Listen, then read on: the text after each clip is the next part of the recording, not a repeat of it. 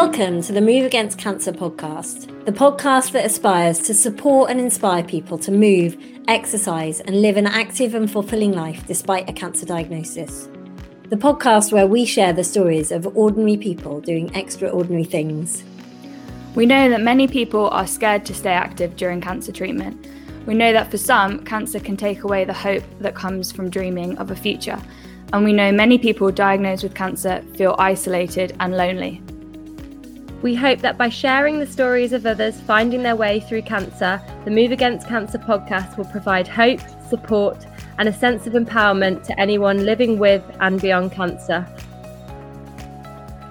Welcome to episode 8 of the Move Against Cancer podcast. My name is Gemma Hillier-Moses and I am the founder of Move Charity. So I'm just going to tell you a little bit about myself before we kick off with episode 8. So I love a little bit of running. I love to chat. As you can probably tell from this podcast, I haven't done an episode yet that's under an hour, so I'm still working on that one. And I also love connecting with others and being able to share their stories. So when Lucy, Georgie and I decided to set up this podcast, we had no idea what to expect. And so 8 episodes in, we are absolutely loving all of your wonderful feedback, your love and your support. And to our incredible guest, a big, big thank you for your time.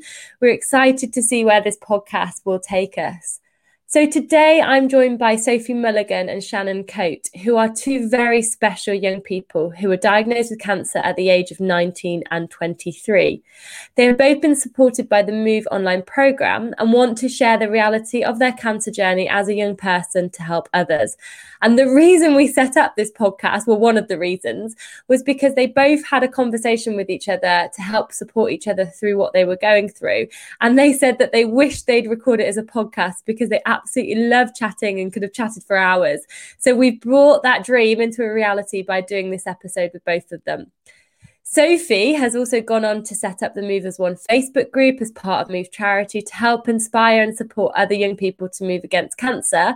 And Shannon recently wrote a blog, which is on the Move Charity website that you should check out, called Not Loving Yourself. Cancer was not in control of my life. I was. I can't wait for this conversation. Welcome to the Move Against Cancer podcast, Sophie and Shannon. It's amazing to have you on today. Thank you. Hi. How are you both? I'm doing really well. It's sort of getting stronger every day through my treatment. So yeah, it's a good day. Brill. Yeah, I'm not too bad myself. I'm just preparing for a bilateral hip replacement in a week's time. So that is going to make a huge difference to my life. And, you know, I'm just so excited, really. Just get me in there. 1 week and 1 day to go, Sophie. Yes, 1 week and 1 day and counting. Amazing. So I think we'll kick off because we wanted to get you both on this podcast because we have supported both of you through the Move online programme, and you've both had different journeys and diagnosis with cancer as young people, which, you know, is a bit of a shock when you're young and you get diagnosed with cancer. It's definitely not what you expect. So it'd be amazing to share your story and insight into the journey that you have both had. And the reason, you know, one of the reasons we wanted to bring you on the podcast was because both of you said you recently, a couple of weeks ago, had a chat with each other and wish you'd recorded it as a podcast because you just chatted for ages and thought, gosh, this would be a brilliant podcast.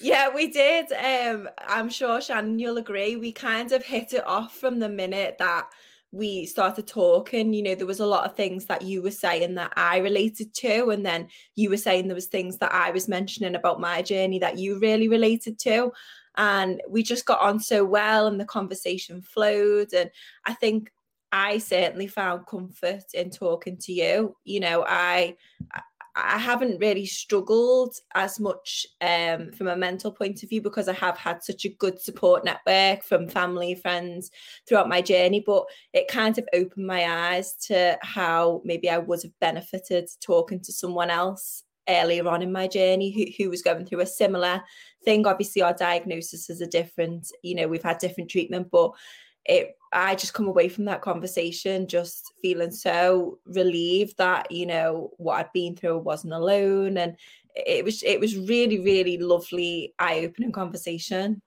Yeah, definitely. I completely agree. And it's the fact that you kind of when you go for a cancer journey, you are so isolated because probably your friends around you aren't going through the same thing. So be able to have that conversation, it was just a bit of like okay, it's normal to feel tired in this situation. It's normal to struggle getting up and getting dressed. Like, it's okay. And just having that conversation and that flow was just really, really nice through the whole conversation, and kind of didn't want it to stop in a way, because it was just like, right, I've got this list now, and it made you feel so positive mentally, and kind of gives you that can-do attitude from our conversation, which was great. That's brilliant. And that's why we brought you both on today, so we can continue that conversation, but also to be able to share it with others, so that, you know, whether you've had a cancer diagnosis or you're just listening to this podcast and you want some inspiration on life, like, I really feel like speaking to both of you, even though you've been through and are going through still incredibly tough journey, you can definitely bring that positivity and that different insight into that journey with cancer and the perspective on life as well. So I think let's kick it off with giving our listeners an understanding of what your background is for both of you. So if you go, Sophie, first, around your cancer diagnosis, your journey, and where you are now. Yeah, absolutely. So my journey started back in 2015. I was only 19 at the time, and I just had a chest infection that I couldn't shift. And I was coming up to the end of my first year at university. So I just thought, you know, maybe I'm going out too much, staying up late, getting up early in the morning, and it's just not doing me any good, really. So I just kind of said to my parents, if I can't shift it in a couple of weeks, I'll go to the GP. But then a few days after this, after I'd actually said that, the whites of my eyes turned yellow. And it was as if that something was telling me, no, you need to go to the GP now.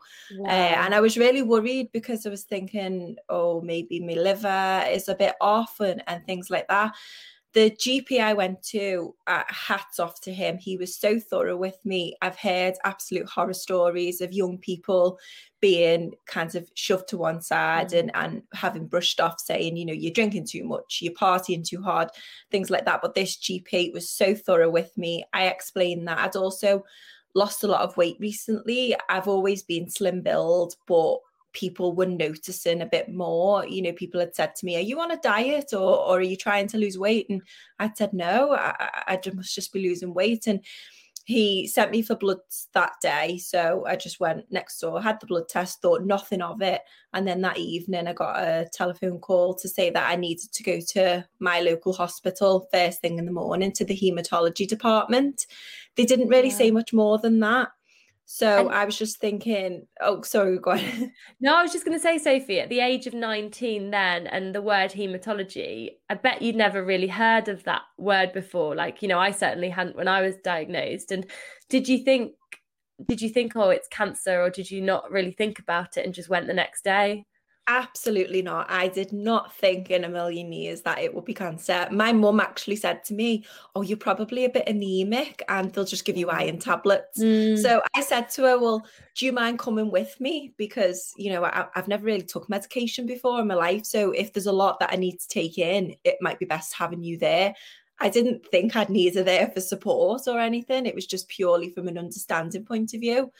So we went and sat down in the room with a consultant, and I actually didn't realise that there was a nurse in there with him with a Macmillan cancer lanyard on. I didn't even pick up on that until he said the words, we think you've got leukemia. And then it all kind of made sense why there was such a rush for me to get in.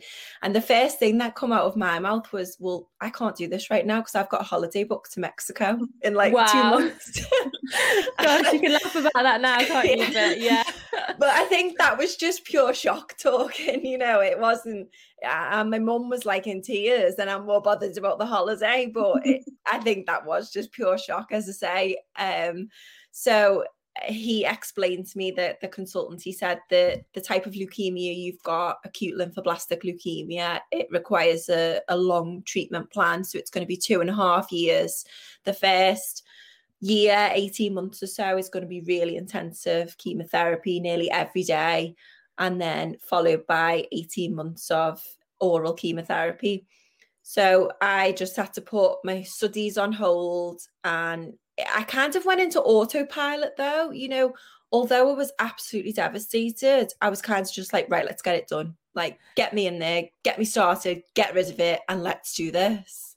I was going to say, Sophie, so how do you get your head and mind round 2.5 years and potentially more of treatment? Because that, some people go through cancer treatment and are a lot less, others are longer. But I know, leukemia is an intense treatment plan. How at the start do you think about the end point? Do you think about 3 years down the line? Or did you, like you said, get just streamlined and focused on one day at a time?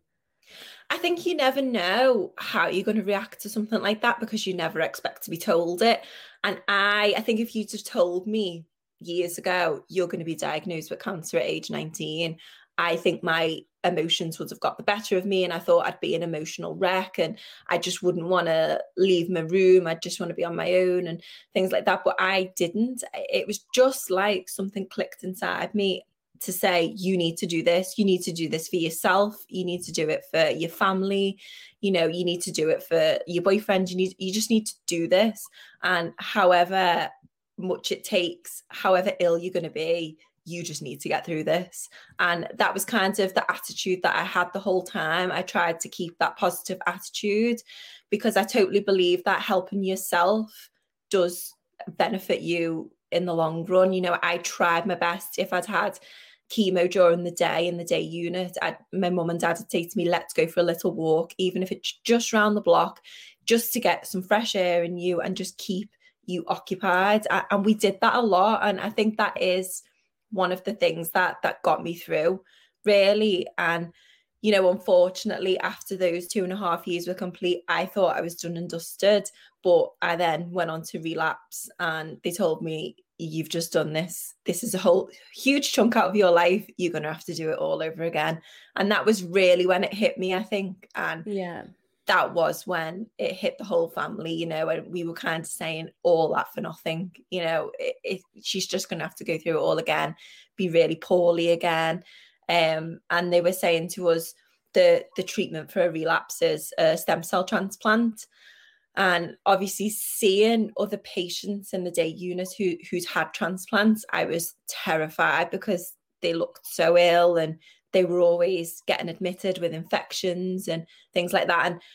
And that was the one time that I've been really, really terrified because I was just thinking I might have this transplant and not actually come out of it, because it really was, they were emphasizing how it just strips your body of everything. You've got no immune system whatsoever. And the chemo that they use and the total body irradiation, that has such horrific long-term side effects as well, that you'll kind of, you'll be you again, but you'll never be the normal that you knew before diagnosis, and you're just a happy, free-spirited student, loving life. And that was when it really, really hit me, I think. Yeah, and I think that, like you said, as a 19-year-old going through the treatment, the first round of treatment, in terms of a good 2.5 years out of your life, it's like people your age can't really understand that, what that even looks like, what it feels like, the mental, what it leaves on you, scars mentally as well, to then relapse and go through that again. And like you said, it's kind of that positivity and that I need to find a way through this, which is what gets you through. And I think that brings me on, and we'll talk more about your journey, Sophie, as we go into it, because I know that you've got a big milestone next week. And but I think that what you talked about, positivity, I think, and that support, when Shannon, you wrote a blog for us at Move Charity, and it was such a, if anyone wants to read it, it's on our website, and it was such a moving but real blog about your experience of cancer, but also how being positive actually really has helped you. And I know people used to say to me, oh, Gemma, you're really positive, when I was going through my treatment, but it wasn't as though I just jumped out of bed and just was like, right, we're going to seize the day today. It's hard, like you go to dark places, but at the end of the day, that positivity or that fight that you find has to come out somewhere, doesn't it? So Shannon, talk to us about your cancer diagnosis and where you are now. Okay, so my journey started back last year, back in May 2020, when I found a lump and I went to my GP. They referred me on to the hospital, but Sophie touched on it a little bit. I was told, you're too young, you've got nothing to worry about. It's just dense tissue, don't worry. And I was sent away. And I mean, the woman made me feel like so uncomfortable. She just wouldn't listen to me at all. So I left it and I thought about it. And I left it until the November of 2020. And I said to my partner, I said, I don't know if it's psychological or not, but I'm pretty sure that the lump's got bigger. It's now coming out, like I can see it. And so mine was a breast cancer diagnosis, and they tell you to look for like a marble or like a pea under a carpet and that sort of thing. And mine didn't feel like that at all. And I just kind of thought to myself, well, it can't be, because it's not what they tell you to look out for. But it was different for me. And that's the most important thing to anybody. I think if anything is different from your normality, then you need to go and have it looked at. So back in November, I went back to my GP and I said, look, it's getting bigger. I can feel it. So they referred me again, and I saw someone different this time, and he was really good. Checked both sides, sent me for my scans and everything else. They took biopsies. And then on the 3rd of December, I got called back in to have the diagnosis that I had grade 2 breast cancer. And I had to go for biopsies to check my lymph nodes, and a CT scan to check the rest of my body. So I had all that done, and then a couple of days later I got called in again to tell me that it had spread, and that's something that I had to deal with, basically. So I dealt with that, and then they told me that it would be chemotherapy, and then an operation. I think the biggest thing for me was it was kind of like disbelief to start with, because I was like, mine isn't a marble under the carpet, mine isn't a pea. And I got told that it was nothing to worry about, it was dense tissue. And it's really hard to get your head around that mentally, for anybody, especially for someone that's so young, I think. Just because you're like, well, who's right and who's wrong? You just don't know. And then it was kind of like, right, let's start treatment. We've got to get over this.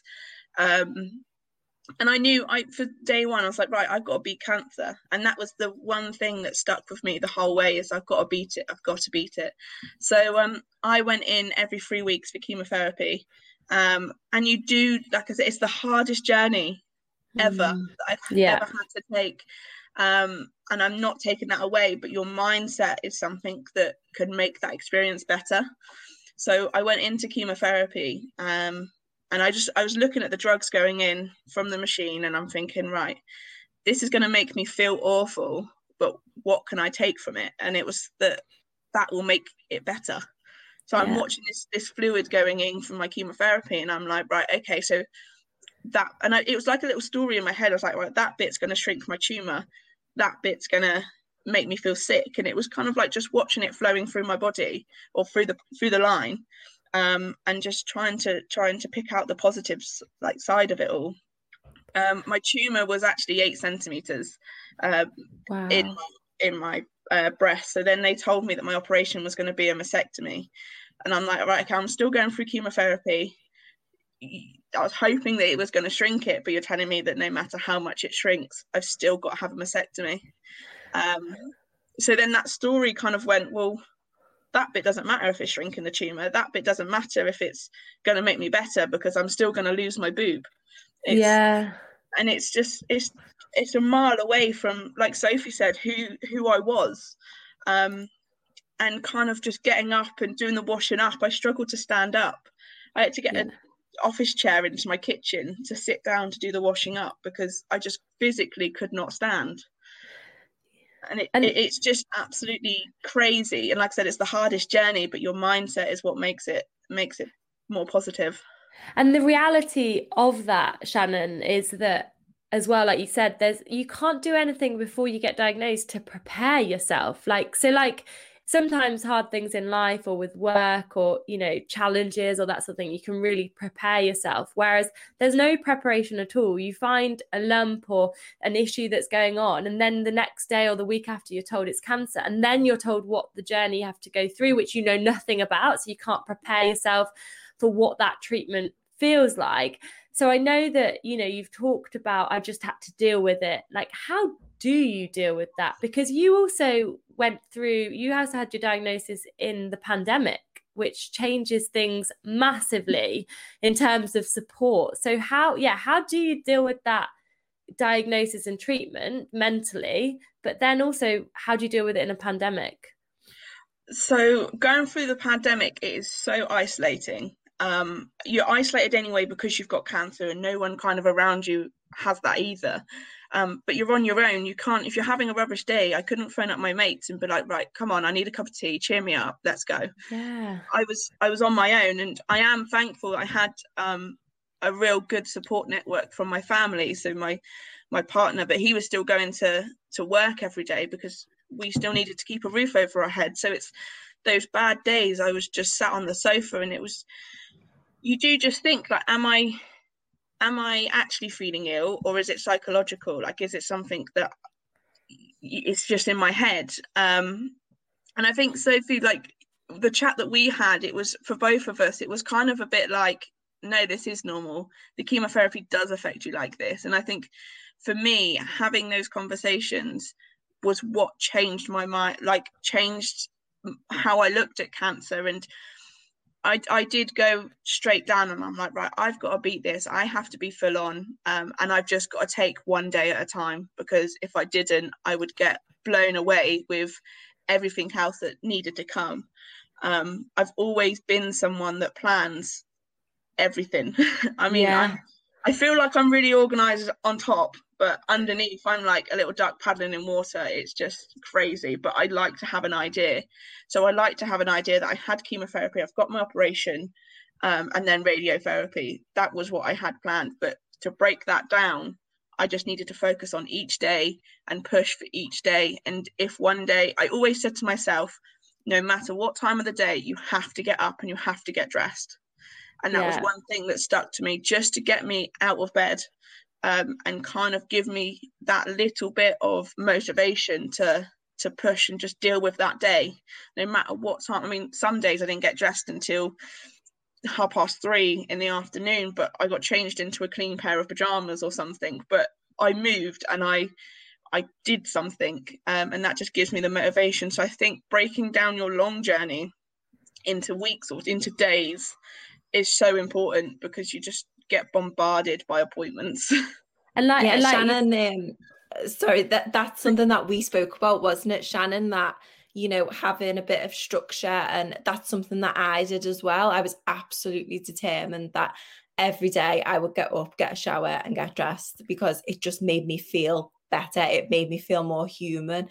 And even when I'd had the stem cell transplant in particular, there was no way I could stand in the shower, but I would call a nurse and I would say, you need to help me, because it will just make me feel better mentally and physically. You know, when you smell nice and you feel clean, and, you know, just rewarding yourself that actually I didn't just lie there all day. And, you know, I'd try and sit in a chair rather than sit in bed, so that I'd associate bed with bedtime, rather than lying there all day. I'd be determined to sit in the chair, and doctors would walk in and be like, it's so strange to see someone sitting in a chair, you know, the bed's there. And I was like, no, this is making me feel better, because I can be proud of myself that I didn't, you know, I actually did something with my day, whether that is just going from the bed to the chair.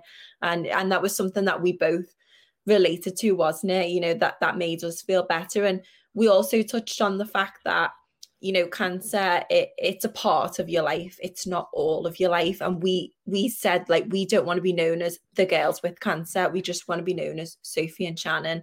And they have had awful things happen to them, but it's made them stronger, and they've moved on and things like that. And yeah, I think that is what advice I'd give to anyone going through the journey, that, okay, yeah, you've got cancer and it's a part of your life. It's going to take up a lot of your life, but it doesn't define you. You're still the same person. You can still, on your good days, do things that make you feel happy, whether that's going for a walk or meeting a friend for coffee. You know, just don't let it define you, because that's when it wins, and you don't want it to. You just need to look at it and say, almost like, no, this isn't happening. I'm in control, and I'm going to try my best to put you to the back of my mind. I think also, like, you can't take for granted the little goals. So like you said, getting out of bed into a chair, that's a goal, that's a win, and you have to it's massive. take that, and you have to be proud of that every single day. And like I said, it was one thing that I said to myself is, no matter what time, I'm going to get up and I'm going to get dressed. And for me, that was an absolute win. And no one can take for granted how small these wins are. Like, people used to say to me, oh, how are you getting on? I'm like, yeah, I got dressed today. And they looked at me like, well done you. Like, see, to a normal person, that's nothing, is it? Yeah. But that's why it's so important to connect with other people who are going through a similar journey to you, because we can share these wins between ourselves. And, you know, as you touched on before, your friends, they are so supportive, and, you know, they're always checking up on you and things, but they don't actually get it. You know, they don't understand what it's like to wake up in the morning and just be thankful that you're still alive, to be honest. They don't see when you're having a breakdown. They don't see you when you've got your head in the toilet being sick. They don't see these things. They don't see you when you sat there face to face with your consultant and they're telling you that, you know, you've relapsed or the treatment's not working. They don't see that at all. So I think that's why it is lovely to be able to connect with other people who are going through a similar thing, because it just reminds you that it is normal to feel like that. Yeah. Oh, sorry, Shannon, you go. I was going to say 100%. I agree, and about like the mental side of things, and you saying that cancer is just part of your life and not the whole of your life. So for me, I wanted to train to be a paramedic before I started my cancer journey, and I started chemotherapy on the day I was meant to do my driving test for that, and everything got put on hold. My wedding got put on hold, my training to be a paramedic got put on hold, my life got put on hold, and for a couple of weeks, that was all I could see, was me being on hold and not going any further. And I had 1 week where I didn't get dressed. I sat on the sofa. I didn't complete the move program that I was being sent across, and bless Helen, she was really good. And I just felt like I had failed that week. And Helen was like, you've not failed. I'm like, but I have. But I've learned from that failure, because I never want to feel that rubbish and that low again. And I made myself feel that low because I gave up on my goal of getting dressed every day. So from that moment, I was like, right, how can I be in control now? So from this week where I've let myself go, I've not been in control, and it's made me feel rubbish, I need to get that control back. So I rebooked my paramedic theory. I've rebooked my wedding. I'm planning my wedding, and everything is now in the future. And I've stopped trying to claw back to the woman that I was, this hardworking, determined woman that just had her life plan. I've stopped trying to get back on that path and realised now that I can get to the same end goal. I just have to take a different journey through that, and that's okay. Wow. That's incredible advice as well, Shannon, from, you know, I know you're using it as what you went through, because that's what I was going to ask you, and you explained that perfectly about, you know, you were saying get up every morning, get a new pair of clothes, but like you said, that 1 week you just couldn't. And that I can imagine a lot of people will experience that. You just don't want to help yourself. Yeah. But actually, like you said, you had to dig deep and say, I can't feel like this anymore, and I need something to look forward to or something to do to help me out of that hole. And so when's the wedding? When's the wedding planning for? So it's for April the 2nd next year. So it was meant to be September, but it's been moved to April next year. Amazing. Wow. You'll have an amazing time planning that as well. Wedding, they call it. Yeah. I've got plenty of time to do it now. There's no rush. Yeah, exactly. Brilliant. So I think what I want to touch on is both of you, before we started the podcast, I asked you both what was quite important to you to talk about. And really interestingly, Shannon, you spoke about the mental acceptance of having cancer and who you are now compared to who you used to be and where you want to go. And Sophie, you spoke about the physical side of things, and that was something that you really wanted to raise awareness for, but that is something that become pretty difficult for you. So I want to bring in to both of you to talk around those two areas, but also bring in how you actually got involved in Move Charity and how the online program and Helen Murray, who's our cancer rehab instructor, worked with both of you and has helped on that journey of physical and mental and getting to you to where you are now. So I guess, Sophie, it'd be good for you to kick off with that. Yeah, so the physical aspects of cancer was the biggest thing that affected me, I think, and it still affects me to this day. I'd had a lot of steroids during my treatment. That's just the way leukemia treatment works. It's high dose steroids combined with chemotherapy, radiotherapy, things like that. And after my bone marrow transplant, I was really struggling, and I was diagnosed with a condition called avascular necrosis, and that is a result of basically high dose steroids. It's bone death, so the major joints in your body almost crumble away and die, so that if you imagine a ball and socket joint, the ball no longer fits in the socket, and you have things like restricted movement, pain, even just things like, putting shoes and socks on and stuff became difficult for me because this condition affects me hip joints, my left shoulder, both my elbows. So it's kind of a whole body, and I'd never experienced anything like this before. I'd always been really active. I played volleyball and netball right up until my diagnosis. Always had, a love for fitness and exercise and leading a healthy lifestyle. And just to all of a sudden be so restricted to the point that I need help with basic tasks. I can't go out for a walk anymore. It's very debilitating, actually. And that caused more of a mental effect for me than the actual treatment itself. So that long-term effect and living with the fact that I was no longer normal, shall we say, for what was normal for me, that really, it just, and even to this day, like, I get so upset when I can't do things because of this disability and limitation. So I reached out to Move because I'd actually, after my stem cell transplant, I relapsed for a second time, and I went on to have CAR T-cell therapy.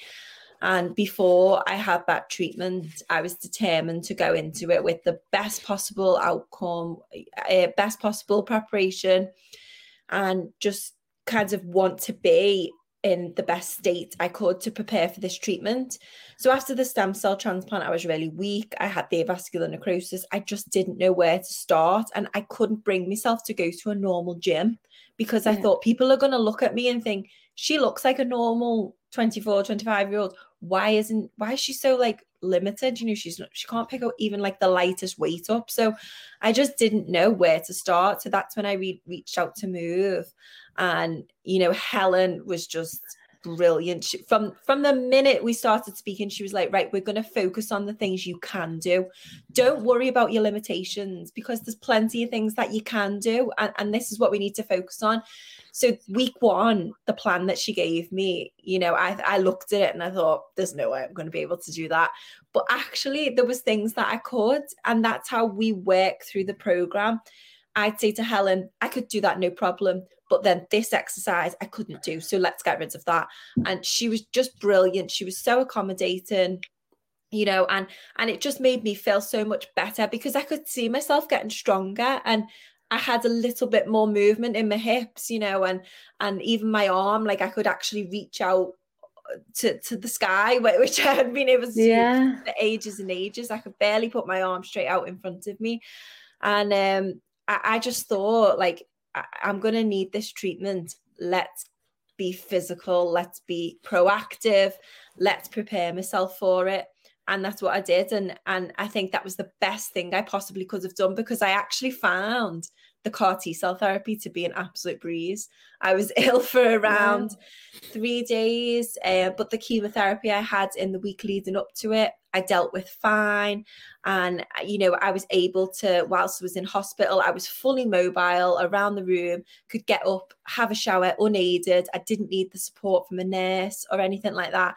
And then upon my discharge, when I actually got home, I said it's surprising to feel so well, because when I'd been in hospital in the past, I'd come home and that was kind of the beginning of the journey, almost, because you rely on the nurse and staff so much that when you get home, it's a total shock to the system, and you don't realize how weak you are, you know, when you're faced with the flight of stairs in your house.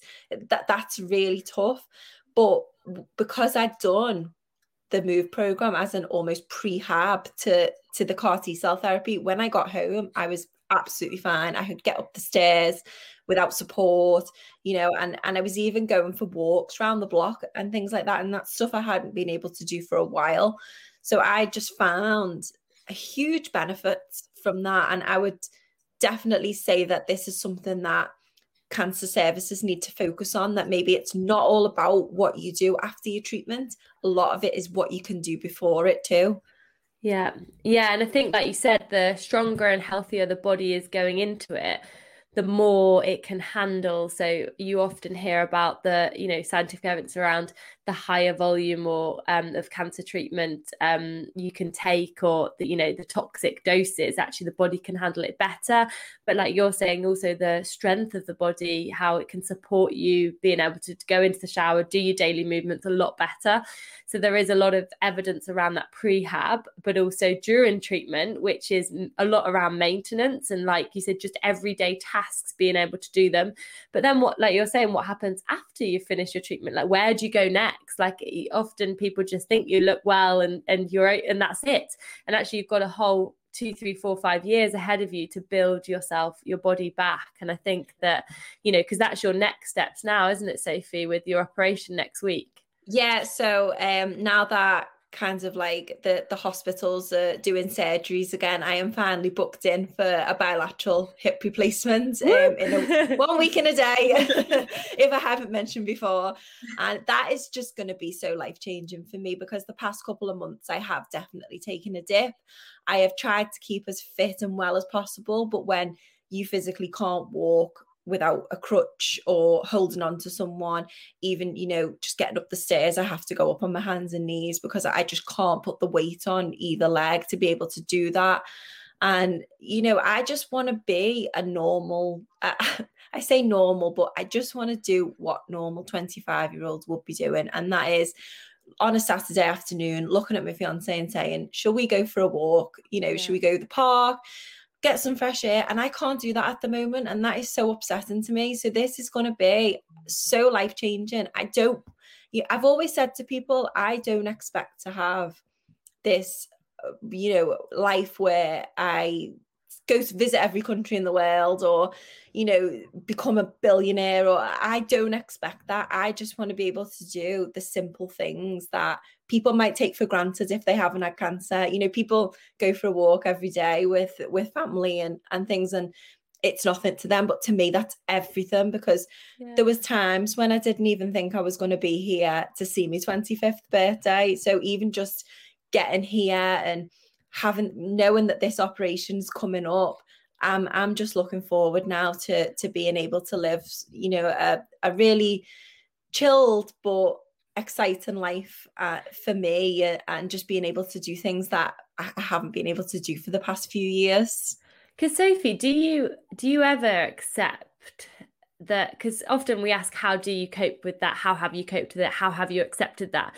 But actually, some of the question is, have you accepted, and how, like, in terms of that life being so different to what you imagined it to be pre-cancer, like, does it still stop you in the tracks and think, gosh, I just wish I could do that? Or actually, have you gone through enough years of resetting goals, rethinking about how you want to live your life, that you're actually in a really comfortable place where you're like, actually, now after this operation, I'm, you know, my future's going to be what I now want it to be?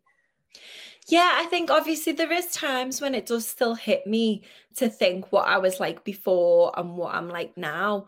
But I feel like I've learned so much from my cancer journey. You know, it was 5 years of my life, 5 years of almost constant treatment, because it was the first initial treatment, then a relapse, then a stem cell transplant, then a relapse, then Coate cell therapy. And I didn't really have a chance to breathe almost and think about goal setting for the future.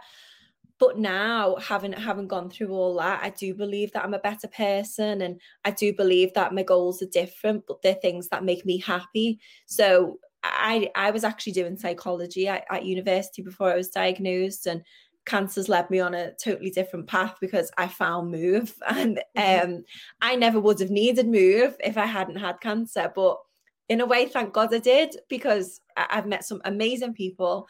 I get to do something that I love day in, day out. And, you know, that's fine with me, you know, and I can actually plan for the future now. Me and my fiance, we've bought our first house, and that's going to be ready in October. Amazing. And it's just so exciting, because I know that when my hip replacement's done, I'll be able to go out shopping pain-free and look for furniture and things like that. And this is stuff that normal people do day in, day out, and they wouldn't look at. But for me, it's so exciting, and I just try and take life. Yeah, I just try and live as much as I can, really, and really anything that I think is such a minor thing, I celebrate. So, you know, this hip replacement, I'm absolutely milking it, but I'm celebrating it because it's so life-changing for me. And I think people don't understand how much it actually means to me. You go on my Facebook, people probably think she's better now, she's recovered, but they don't know I'm walking around with crutches. So that's why I think it's so important to focus on yourself and not really worry about what other people are doing, and, you know, and not compare yourself to other people, really. I think that's a big lesson learned. And it really does, everything you've said there does show the power of the mind, doesn't it? Because although that's all physical, a lot of what you've been through and your, you know, where you want to go to next after the operation, it's how you deal with it and what you tell yourself, the affirmations that you tell, the resetting of the goals, the resetting of who you are, finding your why again, finding out who you are, really. As you know, you said 5 years of your life you've gone through. Some people could look at that as been completely taken away from you, but actually, like you said, you just had to take one step at a time and reset who you are and who you want to be, and that can still make you incredibly happy and having new goals and new places that you want to go. So it's definitely such an important message. And thank you. You know, I know how hard it can be also to share what you've been through in your journey. And because for both of you, it's not, you know, you're not at the end of that at all. You're going through it and living through it right now. So Shannon, let's talk about how you found Move. And because this, you know, it's even more recent for you. And why did you want to start on the online program? And like Sophie said, what help has that given you specifically mentally as well, like you spoke about? So for me, I was no elite athlete. I played hockey for a couple of years ago, and I've always wanted to get back. And I was sort of like, before I got diagnosed, I was setting a plan in place to get back, get fit again, and join hockey. So I was no elite athlete when I looked at Move. But I went through my diagnosis, and the consultant's really good at going, oh, you feel sick, have a tablet. Oh, you're not going to the toilet properly, have a tablet. And I just thought, okay, well, that's great, but I still don't feel like I'm doing enough. Yes, I was getting up and getting dressed, but I wanted to move my body because I could see the weight from the steroid and the medication piling on. And I'm just sat on the sofa letting that happen. And mentally, I couldn't do that. I've always battled with my weight anyway. And I'm now sat down letting that take over. So it was another thing that I wanted to have control over. So I've never heard of Move at all.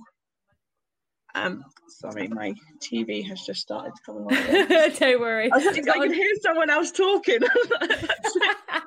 Someone's dropping themselves into the interview. Sorry about that. Don't worry. But yeah, no, I never heard about Move, and I come under the Teenage and Young Adult Trust. So my support worker through them said, well, I know somebody who has tried this, but I've never sent anyone myself, so we can give it a go. And I was like, well, if it's going to help, it's going to help. So I went on, and I spoke to Helen, and again, I repeat what Sophie said, she was absolutely incredible, and from the start she was just so understanding, and she never expected so much of you that you could never achieve it. She always pushed you and always set a goal that you never thought you could reach, but she knew probably deep down that you could, and it was so thrilling to be able to experience that. And I had a PICC line in my arm for my chemotherapy, so it was a line that stayed in all the time, but you couldn't do certain things. And in my head I'm like, I do not know where to start. I don't know whether I can lift a weight with that arm or whether I can pull something up on that arm. Like, I just didn't know. So sat with Helen on my first sort of meeting and talking about it all, and she was like, no, that's fine. She was like, we just can't do any body weight, like anything extensive on that side, but there's still plenty you can do. And I'm like, okay, well, now I feel really, really good. And my first week fell on a week where I didn't have chemotherapy. So in myself, I was really, really strong. So my first week, I absolutely, and I'll say it, I absolutely smashed it. And it was a win that I will hold on to forever. I love that. and I enjoyed it that much that I actually repeated it twice the first week, and I'm like, this is incredible. And even one of the exercises was just to lie on the floor and breathe. And I enjoyed that exercise the most because, it just gave you that time to reset and mentally reset and just process everything that you're going through and process all the achievements that actually I've just done a lunge for the first time since my journey. And I was doing this through chemotherapy. So it's like, I'm actually getting up now and I've done 5 lunges, 3 squats, and I'm working towards cancer not taking over my weight, and I'm actually helping myself. And I remember one day I was laid on the floor and my partner come home, and I was just so still because I was just so concentrating on my breathing that he kind of went into a little bit of a panic and was like, what are you doing? And I said to him, like, can you just go and have your shower, just leave me alone, but quite forcefully, because I was just enjoying that moment of resetting and taking in all the wins and goals that I've achieved in that moment that I never thought I would be able to do lunges and squats on chemotherapy, or be able to sort of like use my arm the way I was using my arm with some of the like movements and stuff because of my PICC line. And it was just unbelievable. And the second week came, and it was when I had chemotherapy. So Helen sent me my workout, and I looked at it and I was like, okay, I've got this. And I really, really struggled.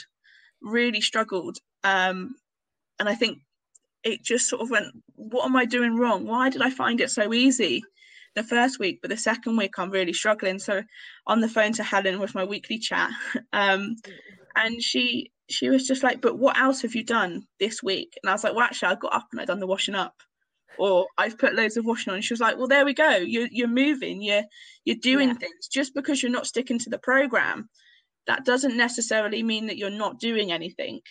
And she said, you can change it, you can adapt it. Because I remember one day I felt really, really weak, and my program was made up of meditation, stretches, movement. So on my really weak days, I was like, right, I'm just going to go and do some meditating. And it was something that I never ever tried before. And yoga I never knew yoga was a bit of a tricky one for me. Like, never tried it before, but it was simple tasks that are low impact, which means you can do it even when you feel rubbish. Was it yoga with Adrian? Everyone loves a bit of yoga with Adrian. I was like, I can't get my body in that position. What's going on? I think we all feel like that when we try yoga, if you're not a yogi. So yeah, it was really good. So the weeks went by, and it was really good to have Helen's support. And it came to what I call my failure week. And I phoned Helen up and I'm like, I feel really bad. And she's like, well, why? And I was like, because I've done nothing. I've sat on the sofa. I've not got dressed. I've not done my mood program. I've not done anything. She's like, I don't want to hear you say it's your failure week. You just need to learn from it. And it was like a switch. And I'm like, oh yeah, okay. Well, I now learned that I'm not going to let myself feel that bad again. And then you kind of, again, you process the fact of, why did I let myself, or what did I do to let myself get that low? And it was not getting up and giving yourself that goal and getting dressed and everything else. And Helen was like, you've just got to do it. And she said, if you're sat on the sofa, do your meditating sat on the sofa. Don't just sit there and watch TV. Do something for you. You don't have to move, or just sit, switch everything off and breathe. Like, just give yourself that time to reset. And mentally, that is so important. And like I said, the doctors are so good at, oh, take this tablet, do that. Or, okay, well, physically, you're tired, but I'm like, but mentally, I'm tired too. Like, I'm tired of hearing that I've got to go for another appointment. I'm tired of hearing that it will make you better if you do it this way. And in a sense, it kind of, my failure week, and speaking to Helen, she was like, you just need to breathe and take time for yourself. And for me, that's what made my mental state of accepting the fact that I've got cancer, but it's okay. It's that moment that I could breathe and I could think things through and process it all. And it's like, I used to be somebody that went to the toilet once a day, or I sort of got up and I could do the washing up and plan my day. But now I wasn't able to do that. And I was going to the toilet 3 or 4 times. So it's like the doctors are throwing all these tablets at me, but it's not helping. It wasn't helping me. And it was just the time to reset, like you said, and do a new goal, no matter how small or big that goal is. You just need those little goals, and you need to celebrate every single one of them. And no one else on your friendship group who have not experienced cancer would understand how much it means to you. But you do just need to take every little win and celebrate it. And I used to say to my partner, I'm like, I've done this today. And he was like, all right. Like, he didn't mean it in a horrible way, but he didn't quite understand the importance and how hard it was to push myself to do that. So yeah, Move really got me thinking, and it gives you that time to think and reset and set goals.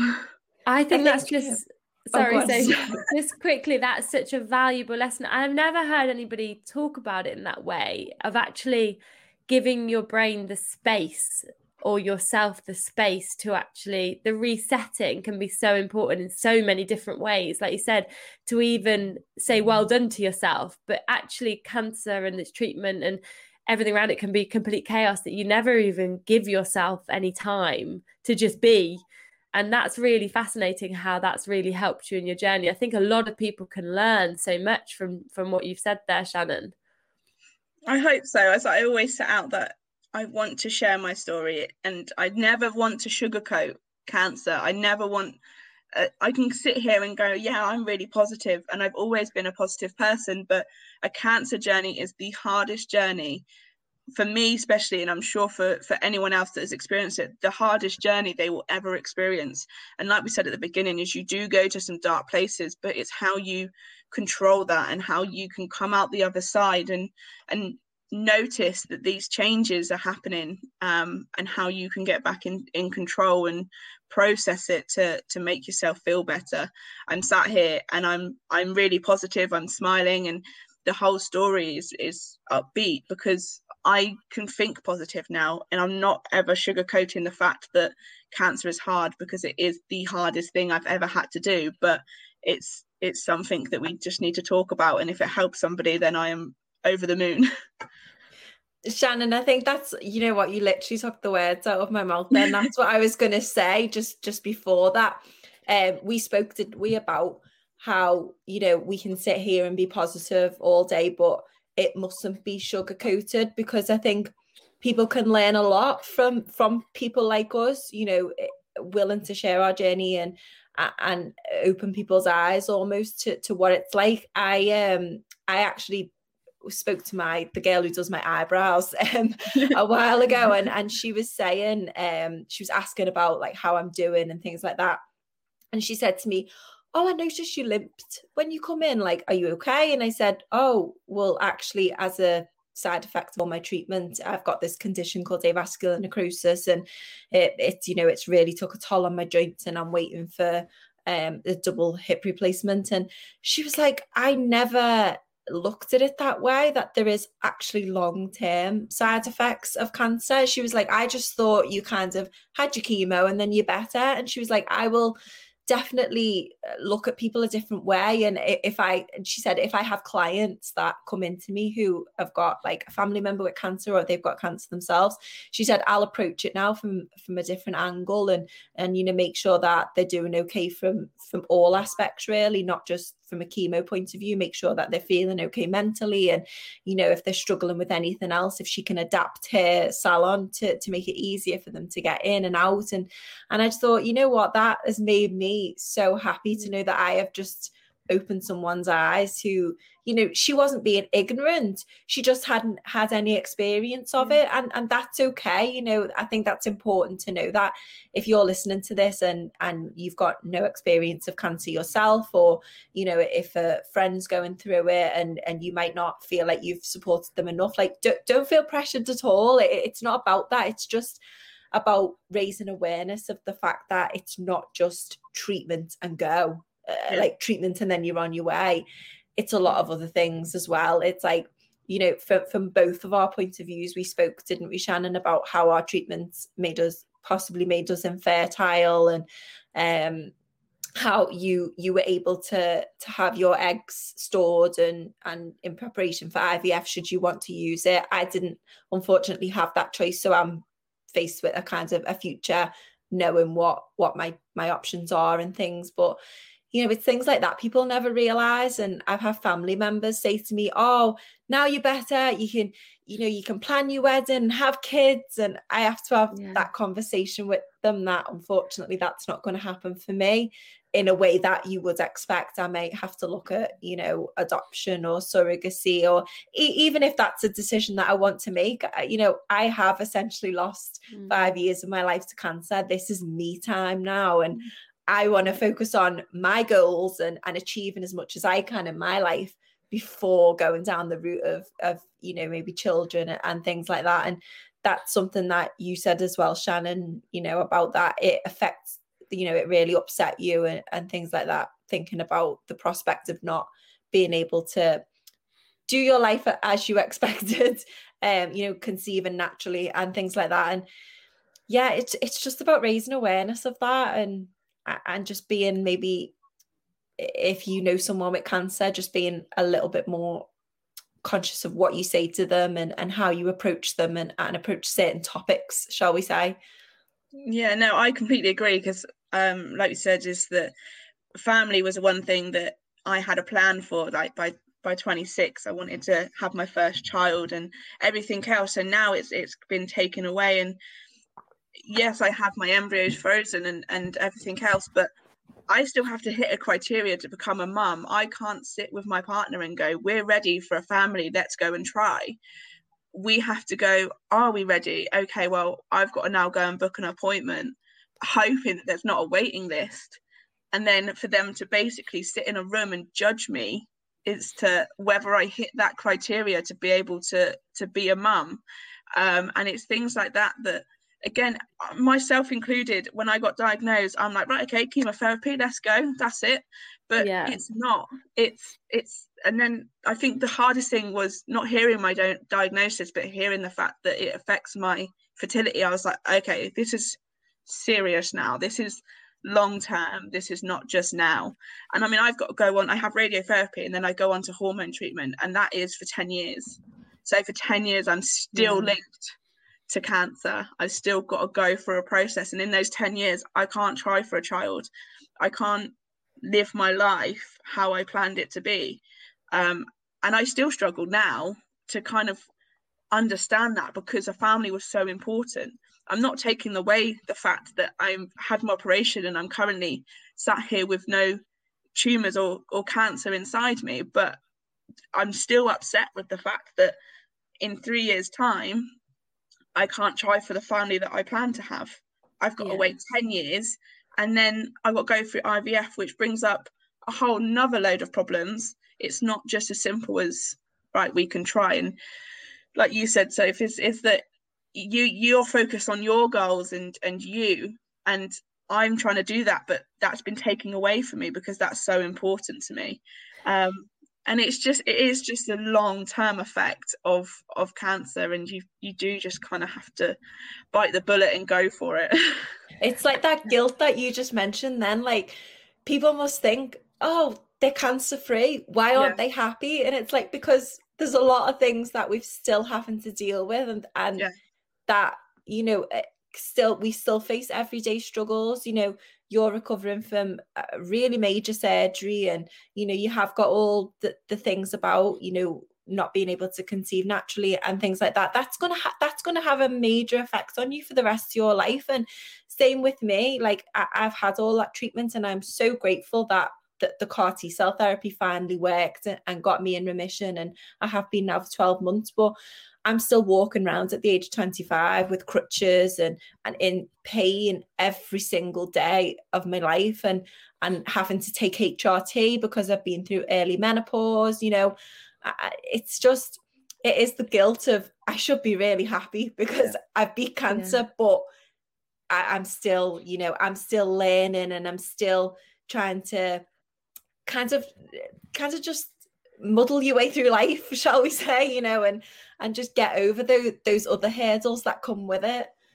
I think what strikes me though about both of you is that you probably couldn't have ever imagined when you were first diagnosed with cancer that you'd be sat talking the way you both are about all your learnings, how you've had to change your life, how you've had to change your perspective, your mindset, the positivity that's come through, probably some of the life experiences that you wouldn't replace again, because, you know, even though you've had cancer, you probably wouldn't turn back time because you've learned so much about yourself and the people around you. So I think, again, give that another 3 years, 5 years, like you'll be like beside yourself in terms of what you've actually then gone on to achieve, even though right now it doesn't feel like there's another lot of hurdles ahead of you, if that makes sense. So I think you should be extremely proud of what you've achieved, how you've dealt with things. And even though there are the dark sides and the places, but the fact that you're both want to share your story to help others, I think that also helps you as well.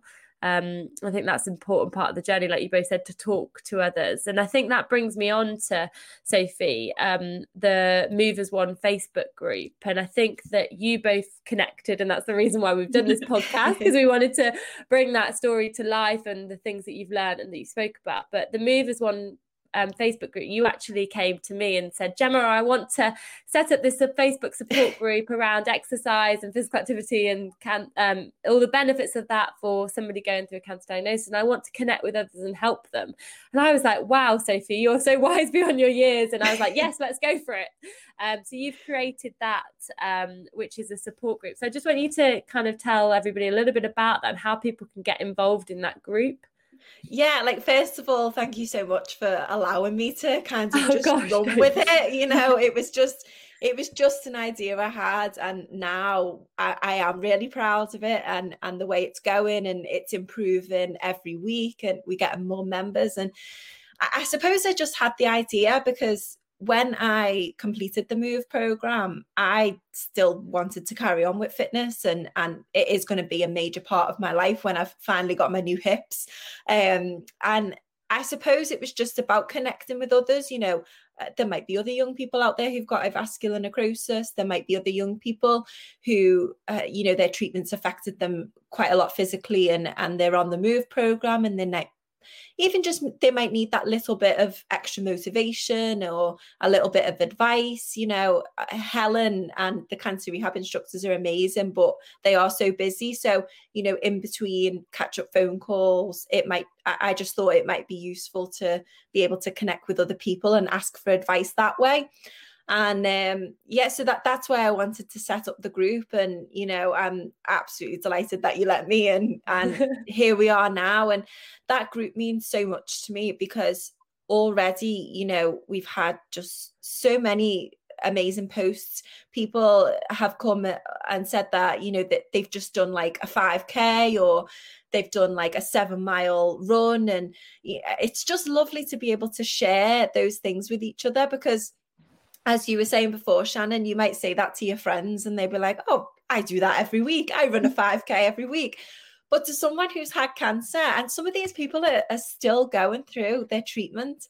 And I just think it's amazing, you know, when I read things like that they've just run a 5K. It's Friday night and they've just finished work and they've run a 5K. I think that's amazing. Yeah. And I just love that it's a safe space where we can share things, share those wins. And, if there is someone struggling, maybe they're just lacking a bit of motivation, others can chirp in and kind of help them and build them up and stuff like that. And I love how we've been running the workshops as well. We had the dietitian Monica. She did a live workshop for us because that's something that the young people in the Move as One group a lot of people were asking questions about, nutrition during treatment, nutrition after treatment, even before as well. It's important to get your body well prepared for treatment and things. And we also did a workshop goal setting with Juliet Tripp, because that was another thing that young people were saying on the group. I'm struggling, I can't see my goals anymore. I'm a bit blinded by what's going on with treatment. I'm distracted from my goals and things. So that was another great thing that we did. And I just love the way we can all share our experiences, and it's created almost like a mini community of people who are thinking about going through the Move program, people who are on it now, people who've completed it, because we all share one thing in common. We all wanted to move against cancer. It's very cliche and a bit cheesy. I feel like you can put end on the podcast there. But that's what we all wanted to do. And we're all really determined individuals in our own way. And we all wanted to face up to the fact that, we've got cancer, but this is not going to be the end. And, we just want to keep moving and make sure that we maintain a really active and healthy lifestyle. For me, using that site, so I obviously got added in when I started my Move program, and obviously Sophie set it up. But for me coming in, it was kind of like, right, okay, I've scrolled through and there is an end, there is another side. So seeing, like Sophie said, seeing the people's story of that they've run 5K or they've managed to go out on their bike for the first time, like this program works and it helps you get to that end goal. And for me coming in, I was like skeptical about, well, okay, what's going to happen? Like, how's it going to work? And then seeing these stories, it gives you that positive and that inspiration and kind of go, I want to be there in however many years. And like you said, it's a community. And if I was struggling about like my hips and stuff too, mine aren't like, I don't need a hip operation like Sophie, but they do get a weakness, and you put in there and go, right, okay, I need a stretch for my hips, who can help? And people do come and they do comment and they do help you out, and it is like a little community. It is brilliant coming into that group and having that support. Yeah, it shows how important that support is. And I think that the next workshop should be both of you on that workshop, sharing your story and Q&A-ing each other, because I think that would go down so well. So definitely a great idea. That would be great. That would be so good. Yeah, I'd love that. You wouldn't get enough. We'll just keep talking. Yeah, they'd have to put a time limit on. Talking about time, so we're going to wrap up this podcast now. I'm just going to ask you 2 questions before we finish. So don't need to rush them, but just 2 questions. And the first one is, I know this can be quite difficult, but what one piece of advice would you give somebody who is going through a similar journey to you? Mine is something that I touched on before, and that is that cancer is only a part of your life. I know it feels like everything at the moment, and some days you might not even be able to think of anything but, and you're terrified, you're scared, but it's only part of your life, and don't let it define you. You've still got a life to live, and on your good days, make sure you make the most of that. You don't want to be known as the person with cancer.